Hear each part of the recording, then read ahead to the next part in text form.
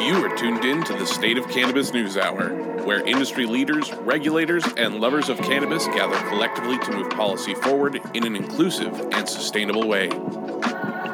Professionals and canna-curious alike can tune in to hear leading cannabis experts share and discuss headlines, critical industry issues, social topics, and more. The State of Cannabis NewsHour, your daily dose. Hi, and welcome to the State of Cannabis News Hour, where we bring you all the top stories you need to know and talk about them for 4 minutes and 20 seconds. Our news is bite-sized and infused with a nice mix of facts, opinions, and a pinch of humor. It's Wednesday, January 19th, 2022. This is episode number 197. I'm Susan Soares, the founder of the State of Cannabis News Hour and Conference, author of the children's book, What's Growing in Grandma's Garden, and cannabis's favorite grandma, aka Nanogram. If you're listening to the podcast or watching on the YouTube channel, the show is live every weekday at 9 a.m. Pacific Standard Time on Clubhouse. Join us and over 24,000 State of Cannabis News Hour members if you want to be an audience participant. Otherwise, please subscribe to support our show. Today we're talking about it's no Jersey on home grows. Vicente Fox is franchising paradise. Oklahoma has a growing problem. Cannabis and its epic carbon footprint. Bad cop in California. A very blunt Louisiana State Senate candidate, and many other frosty nuggets. So stay tuned for the full 60 minutes of the State of Cannabis News Hour. The following program contains coarse language and nudity. Viewer discretion is advised. Audience, feel free to raise your hand if you want to weigh in on a headline after it's been read, and we'll try to bring you up to the stage. Keep it brief and relevant, or you might get the gong. And there we go. Kicking off the show today is Nicole West. She's a cannabis business specialist, part-time firefighter and cat herder, and director of operations at LB Atlantis. Her superpowers are overcoming obstacles and challenges with unstoppable energy. She's also an amazing daughter, friend, and activist. Nicole, what is your headline today? Well, happy hump day, everybody. I'm coming to you guys with a headline out of Oklahoma. I feel like I've been reporting on them a lot lately, but this is going to come as no surprise to everybody. Well, the article comes from KFOR.com, Oklahoma City, and it is processors in Oklahoma are failing inspections.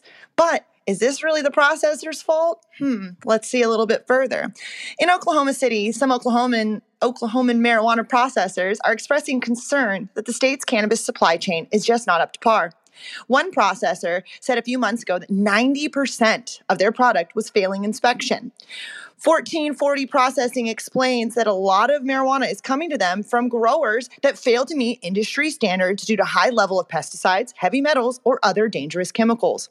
Last year, they said 90% of the cannabis that they brought to the labs failed the test. They report spending tens of thousands of dollars testing product on their own dime to ensure the quality. Every single full panel test, depending on your labs, are anywhere between $200 and $500, said senior analyst Dylan Stevens. So it starts to add up quite a bit. If we're having every 50 pounds tested, we can run a couple of thousand pounds a week. It's in this building. It really adds up quick. To get their fail rate down, 1440 significantly limited the number of growers that they deal with. Out of the pool of over 8,000 growers in the state, it's maybe about 10% range that they're actually able to utilize and process the material from. This is something that I find of no surprise because the reality is no matter how much you try to, polish the turd, garbage in, garbage out. And people are finding ways to refine product and make it into, their own distillate version of hot dog water that they could put into a vape pen. But in a lot of these situations, if you're not refining it down to pretty much nothing but the cannabinoid, which everybody, as we talk about pretty regularly, is not the ideal product, you're going to concentrate a lot of these problems that are happening at a lower level in the flower. I've had products as much as, flower test and pass no problem. But when you concentrate those products down, even the certain levels of that were so minute that you wouldn't have seen it flower are now very visible and very testworthy in the concentrated product.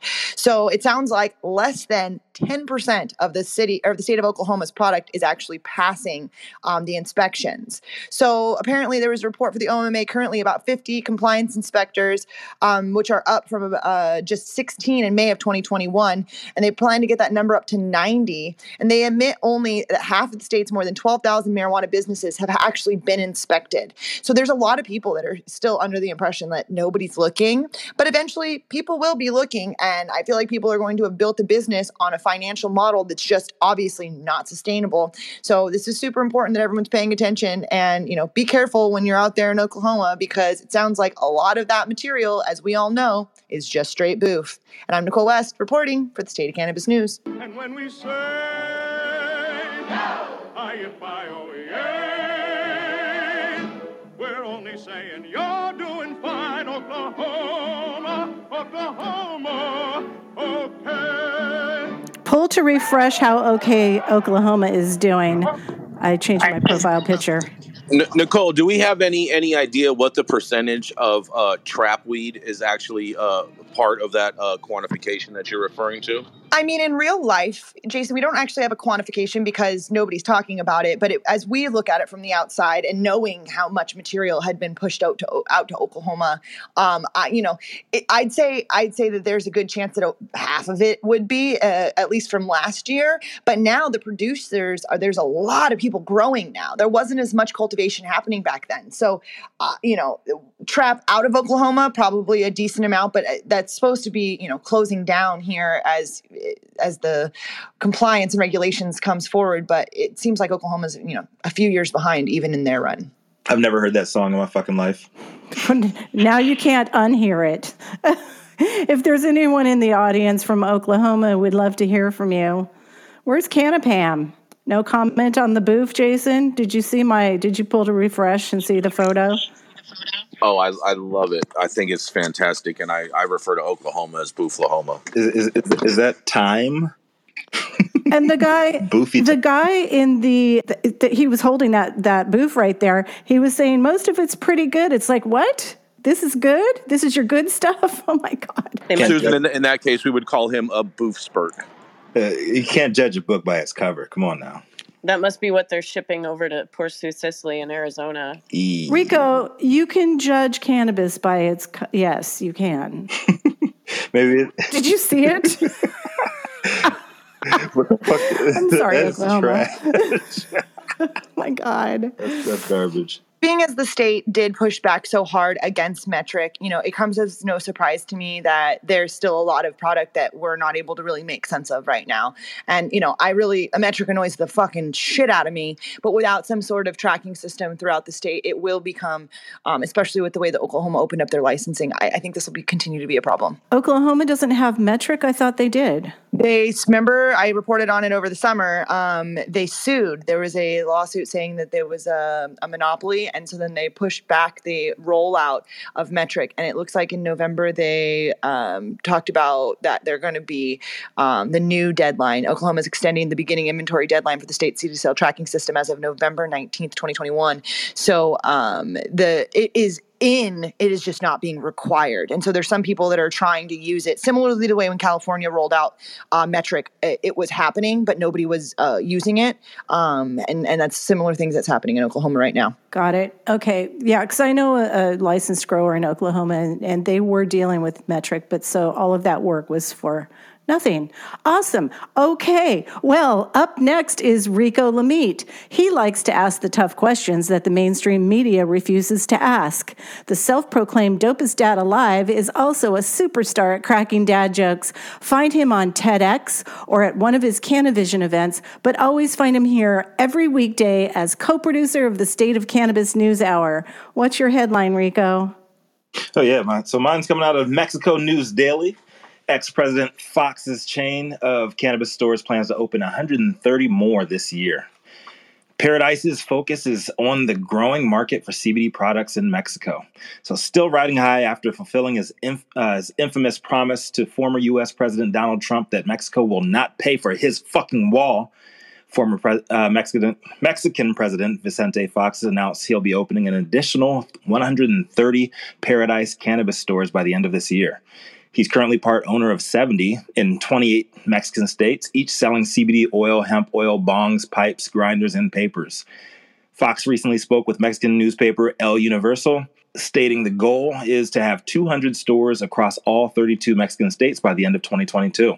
The first new store is set to open soon in San Luis Potosi City. Fox served as Mexico's president from 2000 to 2006 and has been an outspoken supporter of cannabis legalization, but isn't the only high-profile investor in Paradise. Telenovela star Roberto Palazuelos is also a partner in the company, founded by businessmen Fernando Carcamo, Fernando Espinabaros, and Guillermo Palau. Fox invited bold and dynamic entrepreneurs to consider opening Paradise franchises in a video on the Paradise website posted this weekend, where he said, Paradise's idea is to share the business with many of you throughout the Mexican Republic, providing and granting franchises that you can operate in which you will have high returns for your investment. Fox also sits on the board of Canadian medical cannabis company Chiron Life Sciences, which currently has operations in Colombia.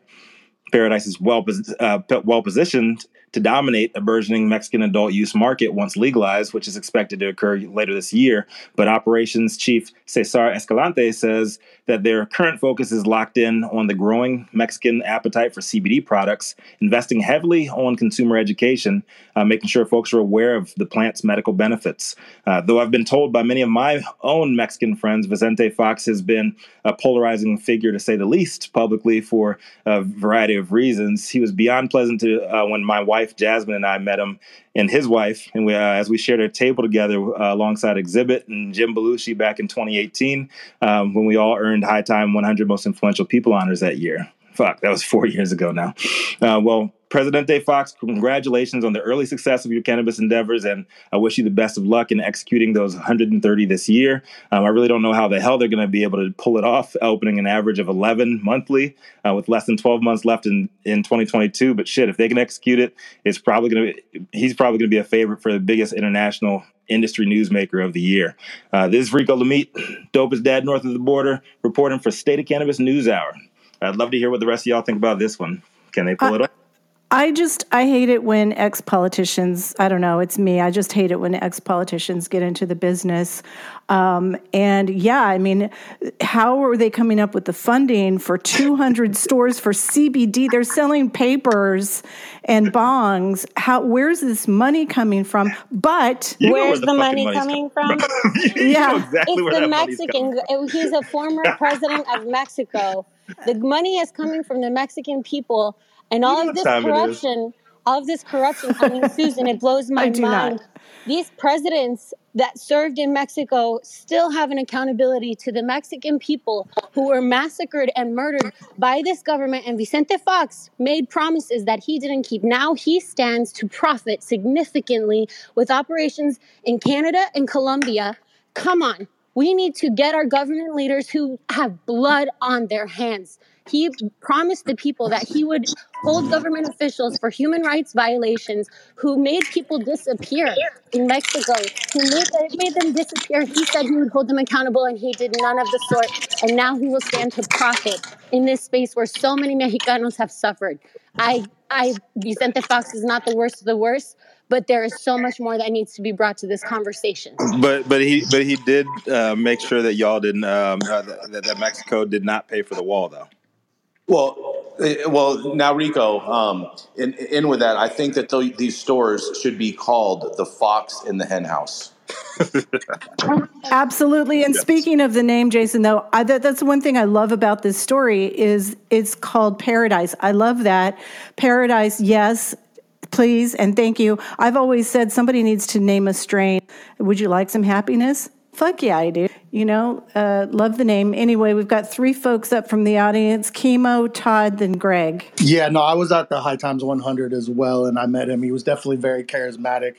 But I think people forget that he was recorded on wiretap taking something I believe was like $60 million straight from Chapo. So that's definitely where all the money's coming from. I think to operate like that in the Mexican market, you gotta be in with the cartel. I'm just saying. Oh yeah, they'll kill you. To be a government official in Mexico, you mean? To be a government official in Mexico, you have to be part of the cartel.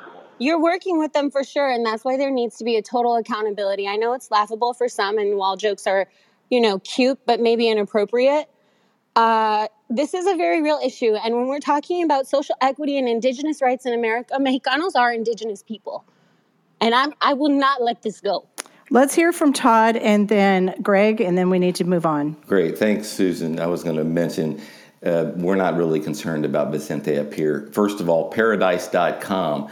And I'm not promoting anything here. Just wanted to say I'm offering the only weed that's going to be allowed at paradise.com, which is a new metaverse, by the way, is coming from Marijuana Market. So he can name his company Paradise down there. No one cares, because when it comes to Paradise up here in the States, there's only one. But so I don't know what he's doing. We don't care. He doesn't have any IP rights up here. So are there 20 sacks going to be called the Paradigms? Thank you, Jason. That's something I'm writing down right now. Thank you. That's amazing. For the home run, Greg, did you want to weigh in on Rico's headline? I would. Thank you very much. Happy Wednesday, everybody. My point is I celebrate him. I think that this is a dirty space. It's a dirty game. And all people of color, no matter how, need to be operating heavily in this space. I'm in Chicago, Illinois, and I hope that some of those resources that he's creating make its way to our city, because currently white men are the only people dominating this space. So I just want to say that, as we criticize this man of color, understand that this whole entire industry is dirty. And so we can't, thieves can't, there's no honor among thieves. We must get it how we are allowed. That's what I want to add. I appreciate everyone. We definitely have to jump on this headline. So up next, we have Liz Rogan. Liz is a cannabis educator, brand strategist, and the healthcare consultant, and the founder of Cannabis Business Council of Santa Barbara County. What do you have for us today, Liz? Good morning, everyone. Thank you, Nicole. Happy Hump Day, and thanks for joining us, everyone. My story today comes from Mother Jones, and it's by John Woodside. The headline reads, "Dude, your cannabis habit has an epic carbon footprint." So the story today comes out of Canada. Last week, Cannabis giant Canopy Growth released an environmental, social, and governance report. It's going to be abbreviated as ESG. That included data on emissions. Well, the data showed that in 2020, Canopy Growth used a lot of energy. Emissions from the company were equivalent to burning more than 65 million pounds of coal. So Canopy Growth's environmental reporting follows similar releases by other Canadian cannabis companies last year, including Rubicon Organics and Chiron Life Sciences, who Rico just mentioned. They published inaugural ESG reports in 2020. Canopy's Chief Advocacy Officer, Hillary Black, explains, "As we work towards creating sustainable long-term profitability, we're cognizant of the link between business models that create shared value for a wider stakeholder group being more likely to succeed over time versus those that operate in the singular pursuit of profit." The CEO of ESG Tree, Mahid Mirza, said that large asset managers or individual investors are increasingly allocating capital based on the company's ESG ratings. So the better the rating, the easier it is to attract investors. Looking at Europe, how this has unfolded shows that companies with pre-existing disclosures often perform well. And the valuations of these companies with high ESG ratings naturally go up because investors are assuming that due to new regulations, there will be some sort of reward system in place, he said. In North America, as we see regulation as imminent in the disclosure place, what's going to start happening is companies are going to be taking a proactive stance. So this means companies will want to have disclosures in place so they'll receive favorable financial ratings. And so that when climate-related disclosures are required, these companies are positioned to capitalize on that. So Canada, as a nation, I guess, has been proactive on this. And last May, they launched a Sustainable Finance Action Council to integrate sustainable finance into standard industry practice. And so the climate-related financial disclosure is the council's first priority, and the council members include 5 big banks, pension and insurance-rated groups. So it's interesting to see these investors step in. Now we're going to move to the U.S. Research on indoor cultivation has shown there's a correlation between the emissions of a production site and the available energy sources on the power grid, because it takes a lot of energy to maintain optimal growing conditions. Researchers from Colorado State University found looking at over 1,000 locations across the U.S., they calculated the median emissions from growing 1 kilogram of cannabis to be about 3,600 kilograms of CO2 equivalent emissions. To put that in perspective, a kilogram of tomatoes grown in a BC greenhouse heated with natural gas emits 2 kilograms. So that's kind of a huge difference. Canopy's emissions data does represent only the emissions from operations like generators and company vehicles and electricity, but other emissions like trucking products to market are not included. So Canopy is slashing expenses by cutting down on these production sites, and when it shuts a bunch of them, the emissions will decrease. Interesting to note, they grow cannabis primarily in Canada, but they do grow a little bit in the United States. It's about 2% of their emissions is in the United States. That's in California, Colorado, Illinois. So they're reporting a handful of energy conservation projects. So I'm curious, is this a harbinger of what we'll see here in the United States? Does it drive more outdoor cultivation and mean more mids are on the market? I know we do see companies going in this direction. Last April, Eric Hislereda and I participated in a tasting pitting sun-grown against indoor, focused on sustainability, but it definitely started some big conversations. So this is Liz Rogan. I'm reporting for the State of Cannabis NewsHour. I hope we have a little time to hear if anyone has any comments. Yeah, Liz, I just learned this morning that the United States is going to host the 9th Summit of the Americas in June in Los Angeles. And it is a focus on building a sustainable, resilient, and equitable future for our hemispheres. And I think the state of cannabis needs to host some sort of event during this summit. So if anybody wants to join me in that effort, please send an email to susan@stateofcannabis.org. Let's let them know what the cannabis industry is doing. And again, I think this came up last week. I just want to say sun-grown is inherently carbon neutral. Indoor grows. We don't grow grapes indoors for a reason. We don't grow like any of the things that we cultivate for the most part indoors. I think aren't tomatoes doing pretty well indoors? Well, at least hybrid greenhouses. Everything grown indoors is better. Yeah, but I don't really think that's the point. I think that we can get way better at outdoor growing. I think that during the traditional market days, we grew indoors because we had to, and I don't want to be hypocritical. I raised a family like that. But sun-grown now, out in the open, with greenhouses and new agricultural technologies, I do believe outdoor sun-grown cannabis will rival indoor growing. And more importantly, it's the way we have to go. We have to slow down these indoor grows. These super grows in Canada need to prepare for California cannabis weed, because those 100 million square feet super grows, I'm not impressed. We are at an unprecedented inflection point when it comes to climate change, and we as an industry and this green movement need to be pushing back. It's just that simple. I hear you on how indoor weed can look better and might be prettier, and environmental controls allow you to pull a lot of levers with your cannabis, but those days are over. Yes, Guy, let's work on this summit together. Guy, I have a question for you. You guys have your solventless line, Papa Select.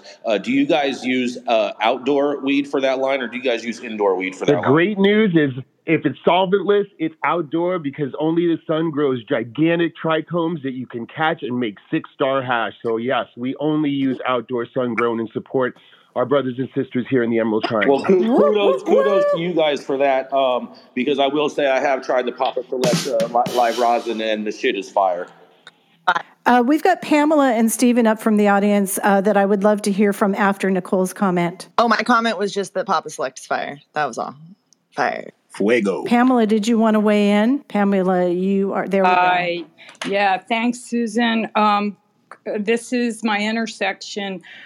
So I had a couple questions if anyone knew anything. Massachusetts, when it legalized, had an energy efficiency standard in its law. I don't think it's enforced at all. One of the things that's really important in this is energy efficiency investment, and in the fact that with 50 stratified, or hopefully 50 stratified markets, that investment in the grow is going to shift a lot when we decrim or go to federal transport, and in fact, internationally transporting, and the grow really moving to where it's more beneficial environmentally and for our resources and labor and everything else. So there's no incentive for efficient grow now. And one thing I would love to see is a voluntary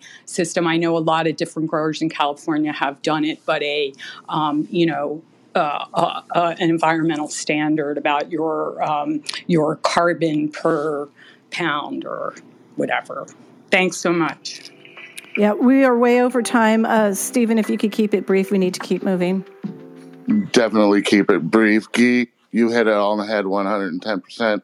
Thank you guys for letting me up on the stage. But I've seen this carbon footprint model coming along really quick. We've been working towards it in every industry to reduce the carbon footprint.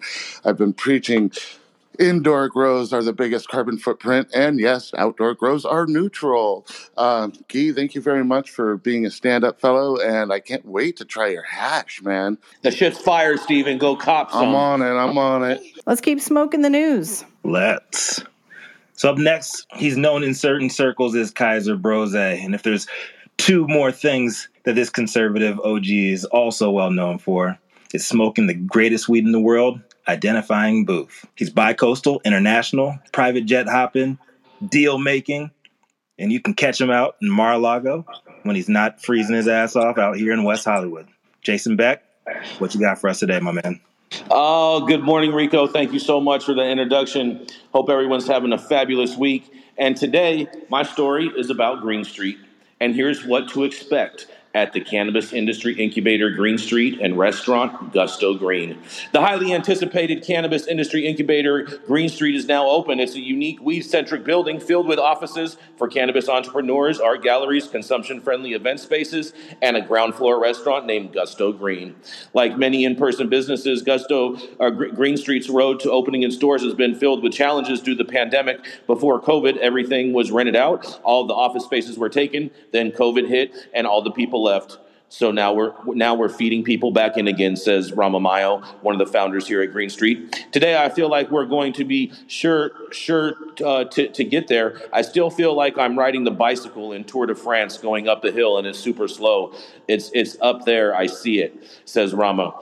Green Street is headquartered in the Green Street Agency, founded in 2013 by Rama Mayo and Josh Shelton, and investor Gary Vaynerchuk, better known as Gary V, joined the company in 2017. And Green Street Agency has won AdCan Awards twice for Agency of the Year and worked for clients in the cannabis space. One of the biggest draws of the space is the potential for creative collaboration and networking.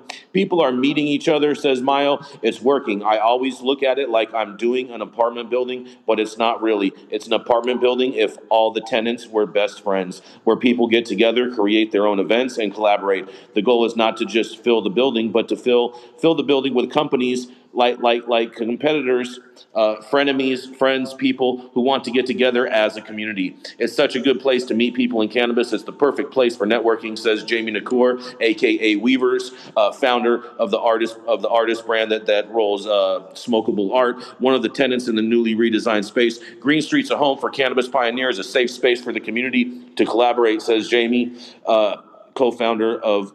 Jamie Faster, co-founder of the cannabis brand Country Cannabis Co. Our showroom allows us to connect with all of our retail accounts, press, and partners in a single place. It's one of the few places where folks can learn about our brand and sample our products all at the same time. The rooftop floor of Green Street is being built out with an opening Mayo expects sometime in the summer. The rooftop plans to include a stage, full bar kitchen, with blueprints laying out plenty of airy seating, high stools, and large stone ovens. The penthouse floor is a gallery for cannabis events in a space called Alta. And Alta can accommodate up to 300 guests in Green Street's 4th Street floor.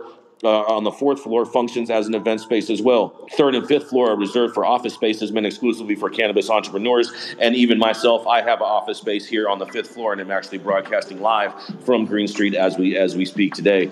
And this is Jason Beck reporting for the State of Cannabis News Hour. You are tuned in to the State of Cannabis News Hour, your daily dose. The thoughts and opinions expressed in the State of Cannabis News Hour are those of the individual speakers, not those of any other speaker at the State of Cannabis or its members. The statements made in the State of Cannabis News Hour do not constitute legal or accounting advice, and State of Cannabis and its speakers make no representation regarding the legal status of any substance in any country, area, or territory or any other authorities. The views expressed in this room do not establish any fiduciary relationships. The sponsorship of the State of Cannabis News Hour do not imply or constitute any endorsement by the State of Cannabis or the expressions of any of the opinions whatsoever on the part of the State of Cannabis or any of its speakers. Viewer discretion advised. Let's keep smoking the news. Well, up next, we have Minika Mahajan. Minika is a pot-smoking PhD, political economist, and the founder of Mahajan Consulting. What do you have for us today, Minika? Good morning, Nicole. Thank you so much. My story today comes from Louisiana, where a candidate for the U.S. Senate is going big on cannabis policy issues in his campaign. And I'm covering an article from NBC News with the headline, Louisiana Senate candidate Gary Chambers smokes marijuana blunt in new ad campaign. But this story has been all over the place on Fox News, CNN, The Washington Post, USA Today, The Hill, Rolling Stone. It has definitely gotten a lot of attention. So here's what happened. Yesterday, Democratic Louisiana Senate candidate Gary Chambers released a campaign ad, and it's a video of him lighting a beautiful blunt and advocating for cannabis legalization. This was his first campaign ad, and it's titled 37 Seconds. Susan, could you please roll the clip? Yes, I can. Thank you. Every 37 seconds, someone is arrested for possession of marijuana. Since 2010, state and local police have arrested an estimated 7.3 million Americans for violating marijuana laws, over half of all drug arrests. Black people are 4 times more likely to be arrested for marijuana laws than white people. States waste $3.7 billion enforcing marijuana laws every year. Most of the people police are arresting aren't dealers, but rather people with small amounts of pot, just like me. I'm Gary Chambers, and I'm running for the U.S. Senate, and I approve this message. I love this. This is fire. So he's, for anyone, since this is an audio-only format, he is sitting in a leather chair in a field, and he lights up this fat blunt, and then he's talking about the different facets of cannabis legalization. So it's a pretty good ad. Definitely check it out. I think it's linked in the clip. So, Mr. Chambers, did you inhale? Yes, it appears you did. And in doing so on camera and in a campaign ad for the United States Congress, Gary Chambers is putting front and center what most candidates try to dodge, which is the question of whether or not they've used cannabis. This is exciting and headline-grabbing, but it's more than that. This story is part of a bigger trend where public figures are taking a taboo and leaning into it as a way to challenge stigma. Prior cannabis use is no longer the political liability that it used to be. Now candidates can admit prior use, and many voters simply shrug. But this ad takes it to the next level. It's believed to be the first ad for a Senate race that features a cannabis-smoking candidate. And as for the race itself, Chambers is challenging incumbent Republican Senator John Kennedy, who was first elected in 2016, and another Democrat, Luke Mixon, has also declared intent to run. Louisiana's governor, John Bel Edwards, is a Democrat, but the state leans Republican.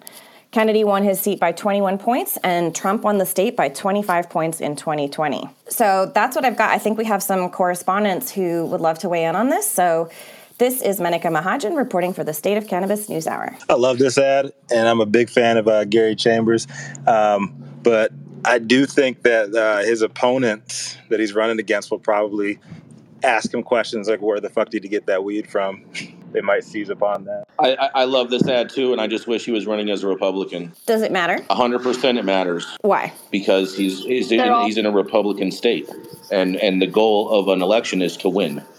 For his electability. Okay. Thanks, Jason. So you saying that people who run as Republicans or Democrats, it doesn't matter what their beliefs are, just as long as they go and they run to win, it doesn't matter anything else? With elections, Rico, it's nothing more than a popularity contest, and if you want to herd all the cats, you have to build a fence. I think that mindset is what's led us to where we are, and I've been chewing on this for a while. So, like, Jason, I hear what you're saying because I've said it many times.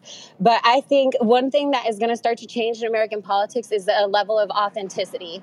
If you're not authentic, even with your shit, you're going to be like held and roasted. And you will be held accountable at this point, because even Biden is not, no one is beyond reprieve. So if Gary Chambers wants to authentically be himself and run as a black man on national TV, smoking a motherfucking joint, God bless him. He has made history, and thank you, because I think that shit can win. Hey, let me just say real quick, I've been following Gary Chambers for a while. You got to go on his Instagram and watch some of the things he confronts some of these politicians that aren't working for the people, and I just love the guy, and I think everybody that goes to this room should definitely try to support him, because what he's doing is on the right side of everything. So thank you. Agreed.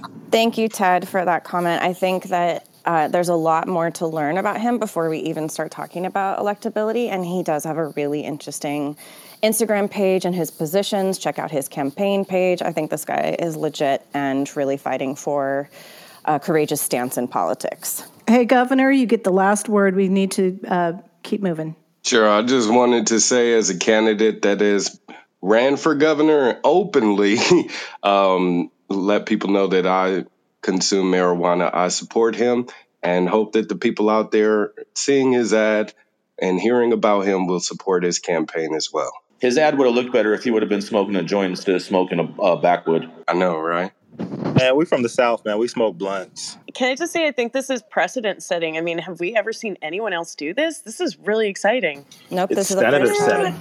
It's huge for national media and television and the history of what that can create when you have that kind of recognition and representation. We're seeing that representation on the screen matters. This is huge and historic. Yes, from a television perspective, absolutely. Yeah, we're out of time for that one. And Ted has talked. Up next, I believe it was Method Man and Red Man who once said, if you look up in the sky, it's a bird, it's a plane. No, it's actually Christopher Smith, our very own Clark Kent here at State of Cannabis NewsHour. He's also from the American Cannabis Report, and one of my favorite delivery operators here on our team. What you got for us today, Christopher Smith? Thank you, Rico. You've outdone yourself, dopest dad, and thank you, Susan. My headline today is from Marijuana Moment. A top federal drug official says train has left the station on psychedelics as reform movement spreads. So the quote is, at a psychedelics workshop co-hosted by the National Institute of Mental Health last week, the National Institute of Drug Abuse Director Dr. Nora Volkow said people are going to keep using substances such as psilocybin, especially as the reform movement expands and there's increased attention being drawn to the potential therapeutic benefits, and so researchers and regulators will need to keep up. So not to sound redundant, but this is one trippy statement about mushrooms, not because the content is strange, but because who said it? Dr. Volkow is one of the top docs in the systematic superstructure of war on drugs internationally, and unfortunately for us, she's really a superstar in her field. She's written 680 peer-reviewed papers. In college, she was named the best medical student of her generation, and Time magazine's called her one of the top 100 people who shape our world. So as a medical professional, she has few peers, and as a staunch adversary against cannabis, up until recently, she was dangerous to all of us, which is why when Dr. Volkow said, if you legalize cannabis, the children will get it, in paper after paper, speech after speech, everyone listened. But something really interesting has been happening, as we've reported here on the State of Cannabis NewsHour many times. All the legit reporting from agencies in states and the federal government are finding that after legalization, Kids find it harder to get cannabis than before, just like we said. And kids are using less cannabis than before, just like we said. And college kids are now choosing cannabis over alcohol, which she acknowledges is a healthier choice. So reefer madness was wrong, and we're really winning the day here. And what's amazing is that Dr. Volkow is calling on other federal government agencies to read the writing on the wall and get their shit together. Here's a collection of headlines for Marijuana Moment for during the last year. See if you can see what's common here. Top federal drug official admits legalizers were right about teen marijuana use and touts psychedelics therapeutic potential. Top federal drug official says criminalization creates stigma and harms health of consumers.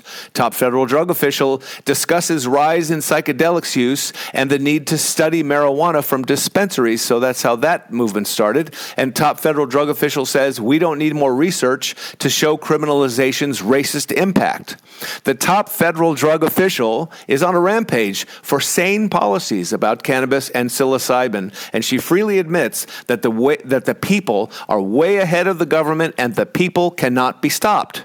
She poked a sharp stick in the eye of the DEA and the Senate by saying the director separately told Marijuana Moment on Friday in an emailed statement directly that part of the challenge for the agency and researchers is that psychedelics are strictly prohibited as Schedule I drugs. Researchers must obtain a Schedule I registration, which unlike Schedule II substances, and she lists fentanyl, methamphetamine, and cocaine, they are administratively challenging and time-consuming and difficult to work with. So she says the train has left the station.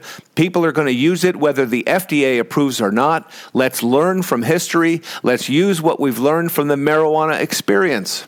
Amazing. This coming from her. Hallelujah, Dr. Volkow is finally singing our song. Love to hear what you think about that. I think that because of the pandemic and just life in general on this planet, I think a lot of people are going to benefit from using psilocybin particularly and other psychedelics. So I think it's a really great thing. Yay, let's go. Yeah, I agree with you, Susan. I was blessed to be in Austin at a psychedelic conference with some colleagues, and I do think that we can learn from the cannabis industry. I think that cannabis businesses should start to look to be the stewards of mycology. Shout out to Cookies for their initial mycology-based tinctures, adaptogens. So there's more to mycology than just psilocybin. But when we talk about psilocybin specifically, I think that we need to usher in a new wave of plant medicine with cannabis being over the counter. I think psilocybin will be by prescription. You should have some more instruction on your psilocybin products and understand your dosing. And then I think other plant-based medicines, your ayahuascas, your DMTs and such, will be therapeutics that need to be administered by a provider, a guided practitioner. And that's our new wave of plant-based medicine. And I think we need to look at it like that as a plant-based medicine revolution. Eric Kislareta had done the story on 2022 being the year of the entheogen, and seeing that a top federal drug official is saying this, I think that's really encouraging and exciting for plant medicine as a whole. Absolutely. Thank you so much for that headline. That was really, I think that we're going to be seeing so much more of this evolving over the next few months. Nicole, can there be like a hybrid, like decriminalization on a personal level, but when it comes to a commercial level, have it regulated? I mean, that's kind of how we did try to do cannabis, right? Like we were like, hey, you can have it, you can grow it, you can do this, but if you want to sell it, you have to follow these very specific rules. So, I mean, to Guy's point on being able to be stewards of this industry, I think it's good. I used to argue quite vigorously with Jason Beck a couple years ago in regards to, Jason was like, don't fucking try to talk about mushrooms. You're going to mess up all of the things that we're doing for cannabis. And for a second, I halfway believed him. But then as we've watched this evolution, I really do think that he was wrong in the fact that I think entheogens are actually going to be the thing that fucking skyrockets and pushes cannabis into a full deschedule, because we're watching this evolution happen right in front of our eyes, and the awakening is real. It's I was wrong too. I thought the same way that Jason did, but I want to be able to use psilocybin however I want to, but I don't want to have to go into a therapy session But I see how that makes sense. But it's so necessary when you think about people utilizing it for the first time. You know, it's not like you think about cannabis and it's like, yeah, I don't really worry about somebody smoking too much and it going bad in the same way that I would be really more concerned. Like this is like edibles to like the 100th power. You know what I mean? Like we have to be very conscientious when we tell somebody to eat an edible, right? Like don't go take 1,000 milligrams because you're going to have a bad time. That same conversation needs to be had very, very candidly and very real. And when we're starting to talk about medical, things that interactions with other drugs and things like that, it's really important for us when we're getting onto a full-blown psychedelic like this to be very conscious when we're bringing people to the light with this product. I mean, it's a fair line. I just want to say for the record that I was not wrong. You were wrong. Anyways, up next we have Brandon Dorsky.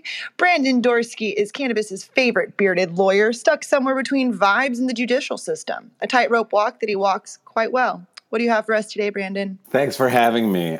Today my headline is Feds, California Sheriff, illegally seizing cannabis cash, company says. While Chris is talking about someone promoting sane policies, I'm reporting on the other end of the spectrum where federal agencies and law enforcement officers are ignoring legal trends and federal guidance on tolerating state legal cannabis business operation. Armored transportation company Imperial Logistics LLC and Preferred Industry Cash Mule filed a civil rights suit against the federal government and a California sheriff on the basis the officers are running an illegal shakedown where they unlawfully search the vehicles and seize cash proceeds from cannabis business operators using Imperial to transport their cash under the guise of civil forfeiture. The suit was filed in California federal court, arguing that San Bernardino County Sheriff should not be targeting their business operating legally in the state. The County Sheriff Shannon D. Dickus, the DOJ, Attorney General Merrick Garland, the FBI, the DEA, and acting directors and assistant directors and administrators were all named in the suit. Imperial claimed the DOJ is coordinating an effort across multiple states to target them and stop Imperial vehicles for searches as they transport cash from state legal cannabis businesses to financial institutions. The company does not transport any cannabis. Imperial argued the federal government should also not be targeting a business providing services to state legal medical cannabis operators because the DOJ is, quote, forbidden from spending federal funds to do so under the appropriations rider known as the Rohrabacher-Farr Amendment. The suit argues that the San Bernardino County Sheriff is deliberately targeting Imperial in an effort to reap the cash as their reward through civil asset forfeiture. In the last 8 months alone, Imperial vehicles have been stopped and searched 5 times, with 3 stops ending in a seizure of cash. 3 stops have occurred in the last 8 weeks in San Bernardino alone. No traffic citations were issued to the Imperial driver from the stops, but 60% of the time, the cash is all taken. On November 16th, $700,000 was boosted, along with the driver's business and personal cell phones. On January 6th of this year, Imperial was stopped in San Bernardino, but the driver only had rolls of coins from a vendor. Those were not seized. In the stop, the officer told the Imperial driver that the frequent stops were, quote, political. The company's complaint also argues that targeting Imperial vehicles for stop searches and seizures for political reasons is an improper government motive for enforcement that exceeds the sheriff's statutory authority and violates Imperial's constitutional rights. Imperial is really paying the price as they have to reimburse or are choosing to reimburse their clients for the seized cash. Imperial's filing seeks to block these defendants from these unreasonable stops, searches, or seizures, and searching the vehicles on the basis that the contents is actual or suspected presence of cash earned by state legal cannabis dispensaries without reasonable suspicion or probable cause. As a result of the targeting, Imperial has actually suspended their operations in San Bernardino and completely stopped operations in Kansas, where they were transporting cash from Missouri to financial institutions. Unfortunately for Imperial, their initial temporary restraining order request was denied. So this latest suit is the response to that denial. This is Brandon Dorsky reporting for the state of Cannabis. Cops need to get out of politics. Oh my God. This is obviously something that's been going on in the legacy market for a long time with raids and different things, but it's really unfortunate to see it continuing on. And I know we've seen recently in the news, especially in Maine and some other places where law enforcement were part of like big rings like this. So hopefully as the legal market moves forward, we'll be able to expose some of this. Like if we have to do business, then everyone has to do business on the books. I mean, if your state legal business cash can be seized by the actual law officers in the state, what incentives, like that's another disincentive for operators to operate a legal business. Your cash is getting taken anyway. And what do they do with that cash? Where does it go? We actually have, I run a distribution facility in Southern California, and we have a hard rule when it comes to how close we get to the border. 2 different facilities that we work with locally have had all of their materials seized by the customs officials that are able to come within 10 miles of the border. So they're like spotting these vehicles, realizing what's happening, and literally just taking everything and not leaving any sort of receipt or anything of the seize. One of my distribution vehicles was seized by Border Patrol on the southern border, and they took all the weed and all the cash and kept the vehicle for a while, and it took us about 8 months to get it back. Kimo, you've got the last word. Yeah, no, I was going to say this is just business as usual when you have law enforcement that enforce laws based on their own pet peeves. There's two law enforcement officials up here in Mendocino County currently under investigation for robbing legal business operators and traditional operators. I've always looked at it as just almost not necessarily as a cost of doing business, but as a occupational hazard. That is not okay. Let's keep smoking the news. So he's known and respected by industry peers as an outspoken defender of the culture and perpetual bridger of gaps. He's hands down one of my favorite OGs in the game. The co-founder and president of Pop-Up and Barkley. And our next correspondent can definitely teach everybody a thing or two about going from legacy to legal and not losing your soul in the process. Guy Rocourt, what you got for us this morning, my brother? Hey, good morning, everyone. Thank you, Rico. Thank you, Susan. Thank you, Nicole. My article today comes from ABC 10 Sacramento. Sacramento lawmakers voting on $5.8 million grant to help cannabis legal market. On December 24th, the Office of Cannabis Management greenlit a $5.8 million grant, but the city has yet to accept it. For some reason, the city council has to vote on getting money. This money has been earmarked as part of the core reinvestment equity program, or Cannabis Opportunity Reinvestment Equity Program, or CORE, and is designed to help grease the wheels for all of us to get easier licensing. The funds come at a time when about 82% of state licenses are still held as provisional licenses, and as of April 2021, according to the governor's offices, there were more unlicensed retailers working in the state than licensed distributors.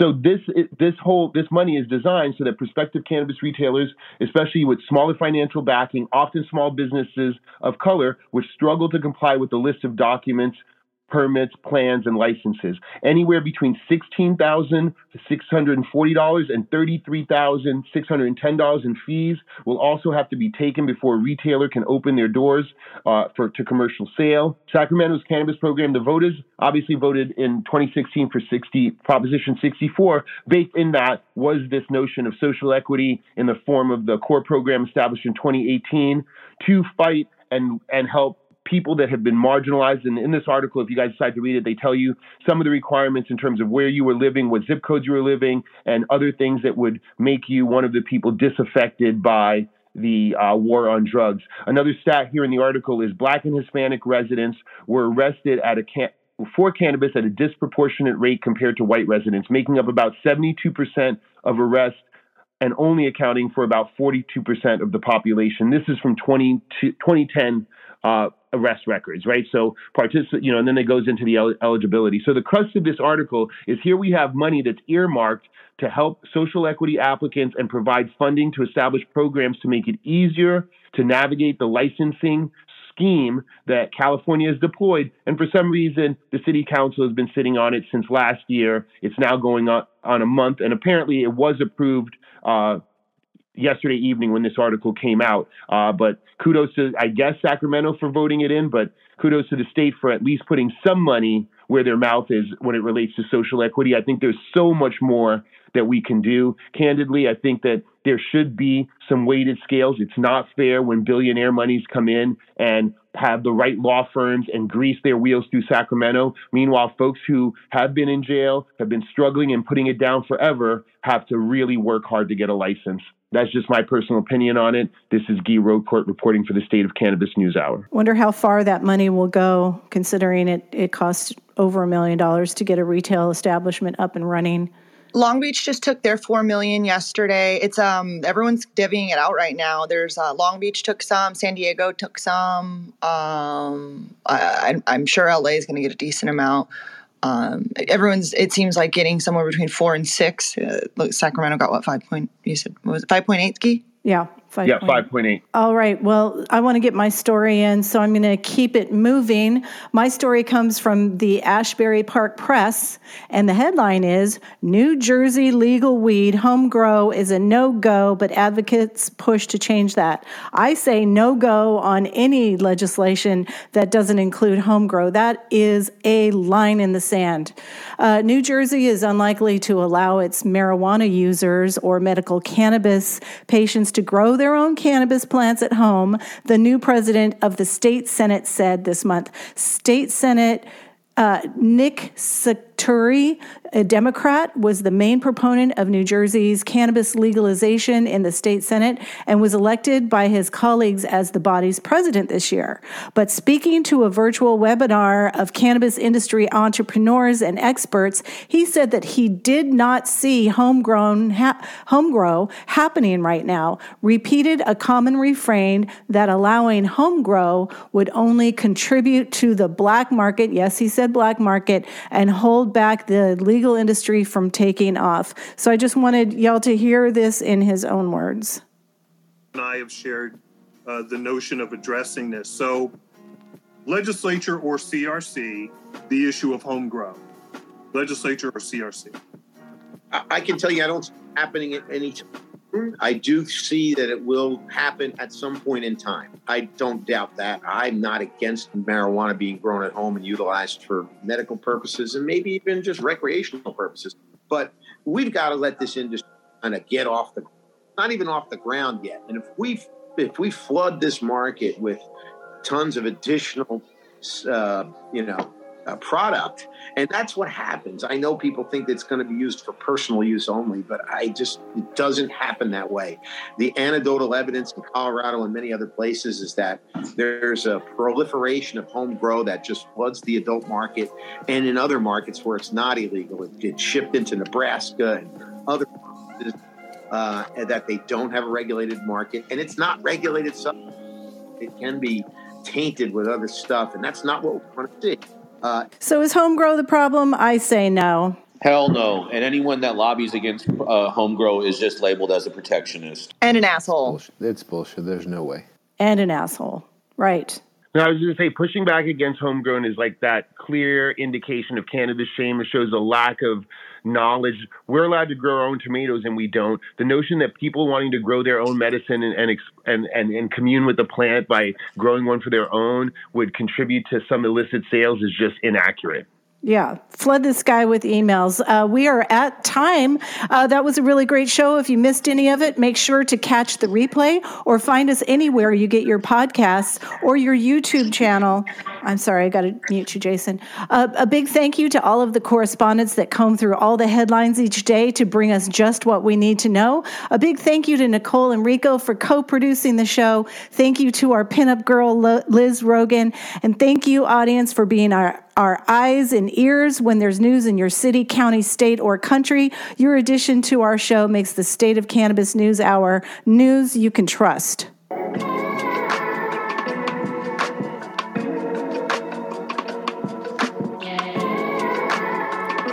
You've been tuned in to the State of Cannabis News Hour, where we collectively move policy forward in an inclusive and sustainable way. Start your morning on a high note and join us every weekday at 9 a.m. Pacific Time for the State of Cannabis News Hour, your daily dose. Say goodbye, Rico.